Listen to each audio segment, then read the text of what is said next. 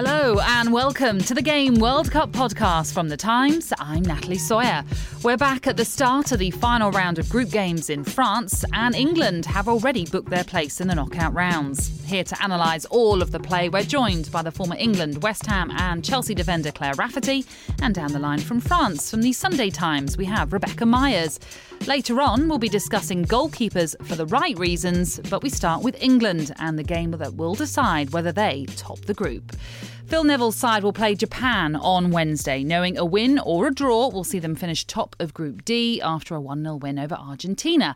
If they finish top, they'll play one of the third-place teams, whereas if they finish second, it will be either the Netherlands or Canada in the round of 16. So, Claire, just how important is it for England to get that top spot? I think it's absolutely paramount that England really strive to get that number one spot. It's all about giving themselves the best possible opportunity to progress in this tournament, and in doing so, they will avoid some really big giant hitters here who have been performing really well. Let's not kind of overlook the threat of Japan. They'll be equally wanting to top the group to do exactly the same, and they are really growing into this tournament. So I do think Phil will be putting out a full strength squad for this game. Let's not underestimate Japan, you say. Well, England do have previous with them, losing painfully to them in the semi-finals 4 years ago, but they did beat them 3-0 in the She Believes Cup in March. So, Rebecca, for you, should England be favourites? Should is the crucial word there, really, isn't it? They should be, yes. We're really hoping they would be. And like you said, on paper, they are the favourites, but we can't underestimate Japan. In the past, they have proved a really tricky team to break down. On the other hand, I think the team that we saw play Argentina and were held to that 0-0 draw weren't the Japan that we probably came into this tournament thinking they would be. So there is some room there, maybe to say that they're not as strong as they have been. Like I said, also we beat them at the She Believes Cup. So it's sort of, I think, a compromise between what we know about Japan from the past, what we're seeing from them here, and not getting complacent because we think that they're maybe slowing up a little bit this tournament. Phil Neville, of course, made a few changes for that win over Argentina. One of those was that Jodie Taylor came in, who scored the only goal of the game. She won the Golden Boot in 2017, perhaps been less prominent under Neville than she was under Mark Sampson. So, Claire, should she keep her place? It's a tough one, isn't it? I think it depends what he's going for in this game. For me, Jodie Taylor is an out-and-out striker. She's very reliable in big tournaments and she will always score for you. That's been proven in the 2015 World Cup, and obviously, as you said, getting the Golden Boot in the Euros. But I think it depends on the tactics that he's going for in this game. Ellen White work ethic, I think, tops Jodie's. I'm not sure what the statistics actually are, but visually it looks like if you're going for that high press and you're trying to do the counter press often, Ellen White is the one to start in that game. Equally, if you want more movement in the box and a more kind of cutting edge, I would go for Jodie.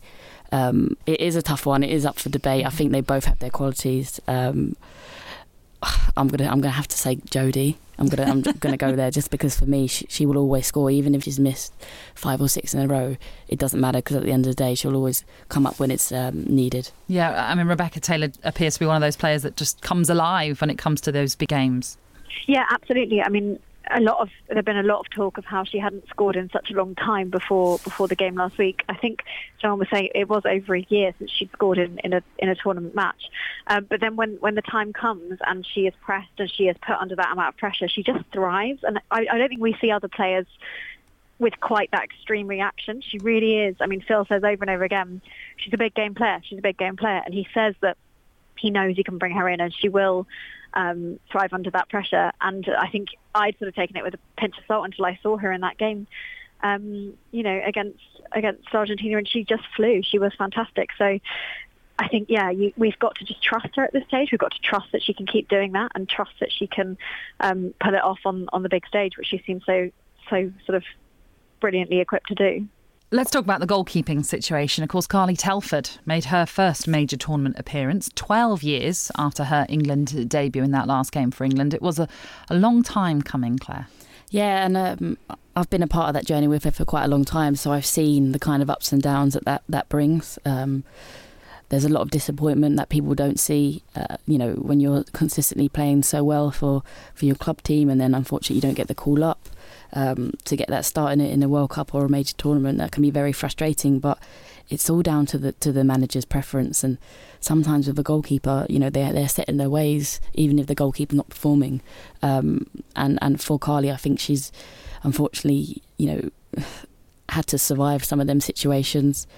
Equally, I think for her, she's a similar age to some of the other goalkeepers. So whereas you kind of, you have that more experienced goalkeeper and then, they move on or they retire, then you kind of fill their places. There's been a few goalkeepers coming up who are a similar age, similar calibre, and that's created a difficult, not a difficult, but like a high level of competition. And for her to get this World Cup debut, I actually wasn't aware that she hadn't played in the World Cup, because obviously she's played in games and she played in big games in qualification. So for me, I don't see it as that big a deal because she's played. Yeah. Yes, she hasn't played in a World Cup, but up until then I didn't know who was counting.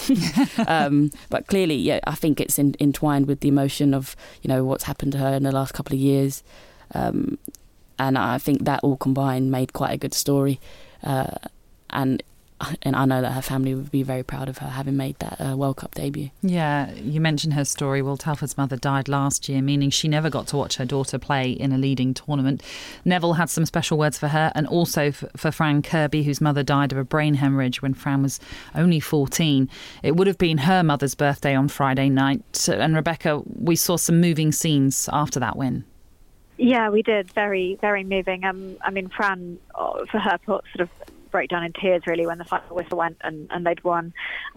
She's spoken extensively about this now, and I think to have a game of that magnitude on a day of that importance to her personally was obviously just overwhelming emotionally. And I think the thing is we hear so much about this family atmosphere. Phil, talks a lot about how important it is that the players feel connected to each other and to him, and that he creates that family atmosphere. But we haven't sort of seen it necessarily until that moment, and that was, what proof of that extraordinary atmosphere they've created. You saw him sort of hands on her head, sort of really holding her as she cried, and it was really quite something, because I think a lot of managers wouldn't necessarily know what to do in that situation, but I think it was a sign of the bond that he's created with those players.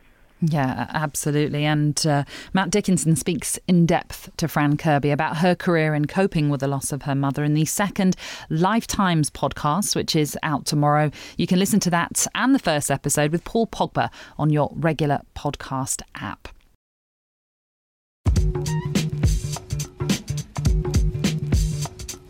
Now let's look elsewhere in France. It was a record-breaking match between the USA and Chile, which saw Carly Lloyd score twice, making her the first player to score in 6 successive World Cup games. But everyone was talking about Christiane Endler, the Chile goalkeeper. She made a string of superb saves, including one from Kristen Press's header that our old friend Rory Smith from the New York Times called one of the best he'd ever seen live. Now, Claire, there's been a lot of discussions on goalkeeping errors and even reducing the goal sizes, but this was a really impressive performance from the Chile goalkeeper. Yeah, she's superb, and she was so fantastic in that game. And I was reflecting actually, because she played for Chelsea for a short time, and I remember it was back when we weren't fully professional, so she got brought in. Emma obviously highlighted her potential. She came in, she was fantastic, but because of she was so far away from home, the kind of situation wasn't as it would be now, as in accommodation and everything. I think she was quite lonely and homesick, and she ended up leaving. And I remember when she left, we were all kind of a bit gutted, because she was very, very good. And we knew we kind of lost someone who could have been the difference between a FA Cup win or loss, or a Champions League win or loss.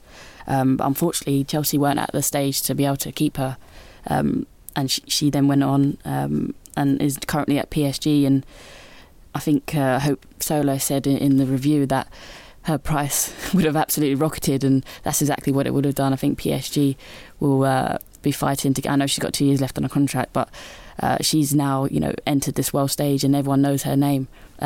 She will be one of the best goalkeepers, and I think even before, she actually already was one of the best goalkeepers. She just kind of wasn't out there. But what a fantastic performance. And so great to be on the back of all this kind of negative debate, not negative debate, debate around the size of the goals, the quality of the goalkeeper, and that just goes to show, look, if you get the training right, you get the kind of professionalism right, our goalkeepers can be world class.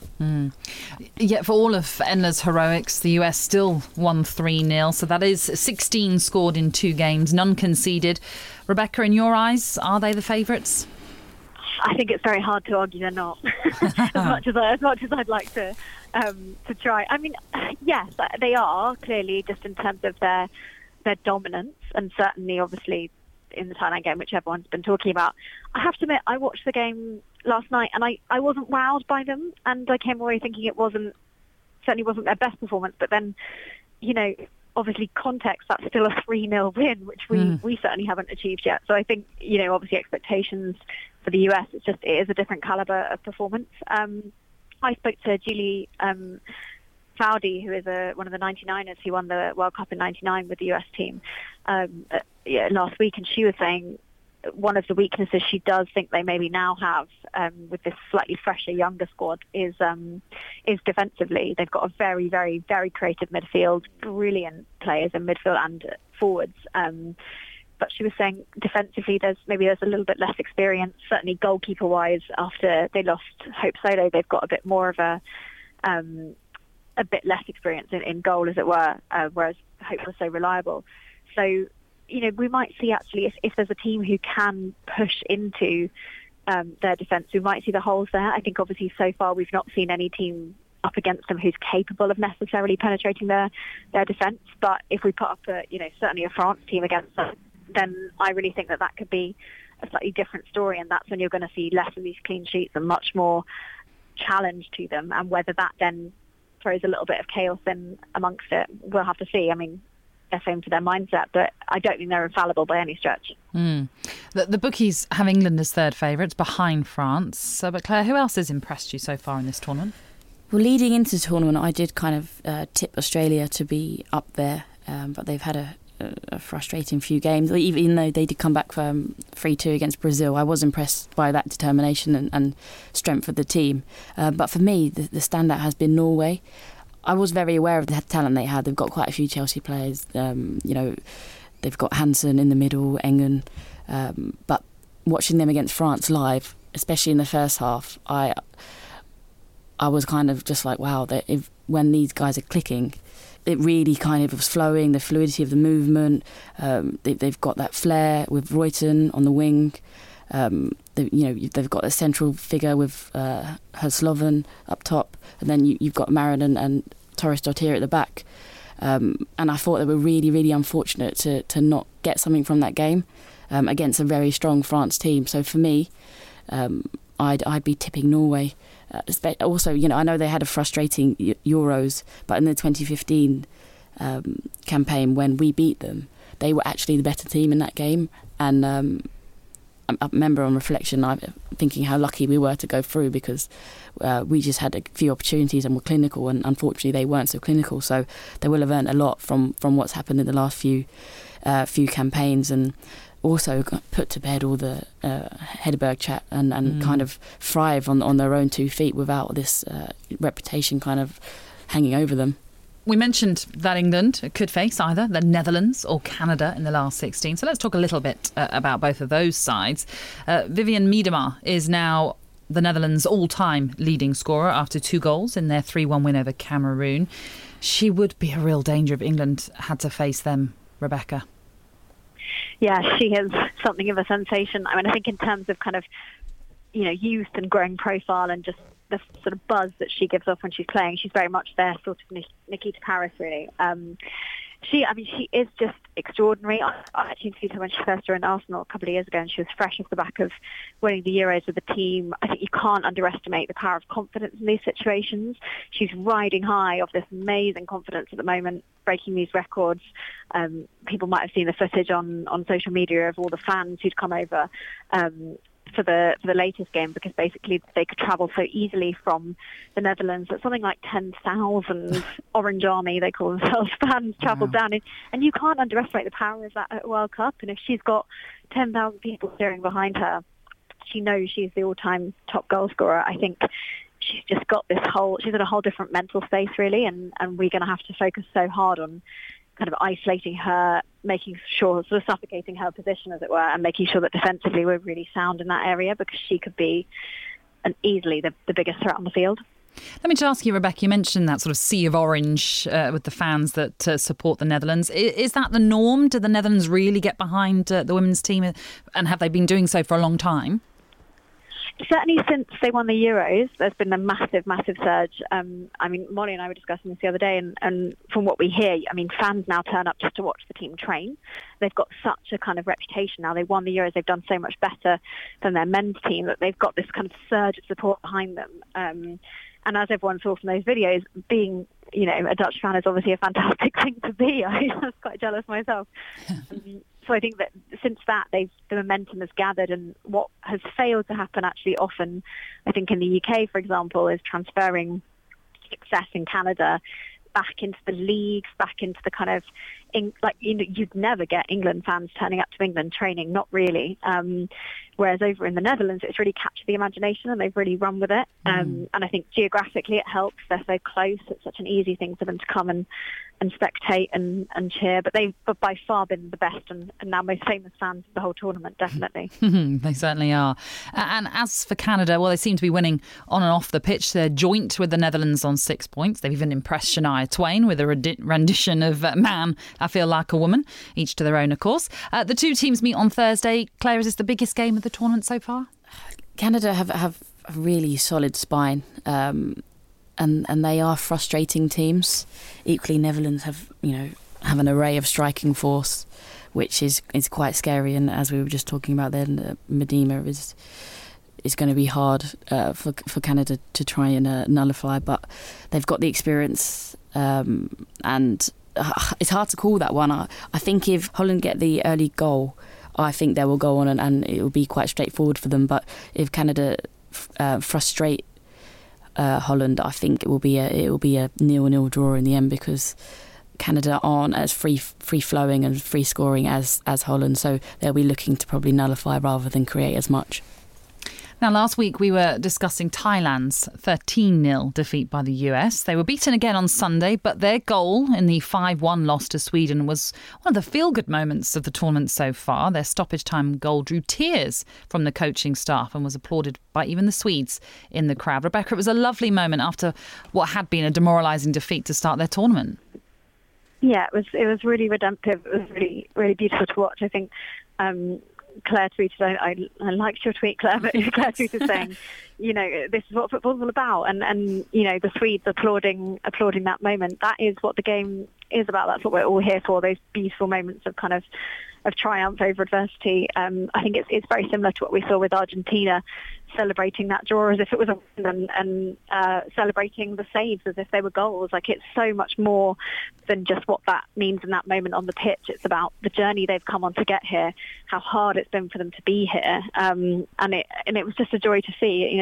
It was so deserved. They haven't necessarily played poorly, but they've been up against some of the best teams in the whole tournament, and it was great to see them actually kind of stick out, hold their ground and come away with something to be really, really proud of. Yeah, Claire, Rebecca referenced your tweet there. You said this is what football is all about, a universal, all-inclusive language that has no barriers and brings so much joy. Obviously, that goal for you, just so important and so like just delightful for a Thailand team that's been through so much. Yeah, I was watching it and it actually brought a bit of a tear to my eye. I'm not really an emotional person, but I sat there and I was like, oh, you could just see the kind of joy exploding from their faces and almost relief that it kind of was their announcement onto the stage, and off the back of a lot of press about the USA game. And I actually did come out and say that I didn't think there was anything wrong with America being so relentless and ruthless, because it is a World Cup.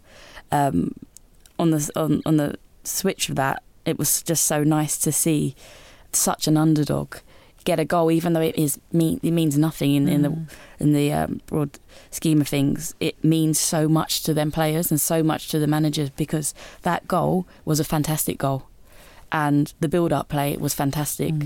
So that is a step in the right direction for them, and that is a positive they can learn on and build on. And it's about giving these teams the stage and the opportunity to highlight what they need to improve on and you know what needs to change. And I think that's exactly what will come out the back of this World Cup for Thailand. You know, there does need to obviously be an increase in investment in the grassroots level to improve the standards and facilities and infrastructure and everything that comes in with being a fully professional football team. And hopefully this will just kind of awaken the nation to the needs of that, and they'll be back stronger. It's funny, Rebecca, I was once told there's no such thing as a consolation goal, but Thailand will take that one for sure. I think that's definitely, there is such a thing as a consolation goal. Dare I say, maybe particularly in the women's game, maybe there's not a consolation goal if you're, you know, flown first class and you've got a chauffeur and you're being paid millions of pounds to be there. But maybe there is, maybe it means a bit more, you know, if you're a female player and you've had to overcome what they've had to overcome to be here. I think it is different to the men's game. It's a different journey. It's a different struggle than it is for men now. And so in that case, I think maybe it means more to them than we normally think in the game. And Claire, is this proof that teams such as Thailand do deserve their place at the World Cup? Because a lot of people after that 13-0 loss was suggesting that the disparity between the two is too great and teams such as Thailand shouldn't be involved. Yeah, well, I think they should be involved. As I was saying before, it does highlight the gap. But if we kind of select the teams that should be involved, we're only going to increase that gap because the visibility isn't there for the lesser teams. And equally, they qualified by default because something about North Korea, I think, potentially pulling out. But they qualified nonetheless, and they deserve to be there because of that.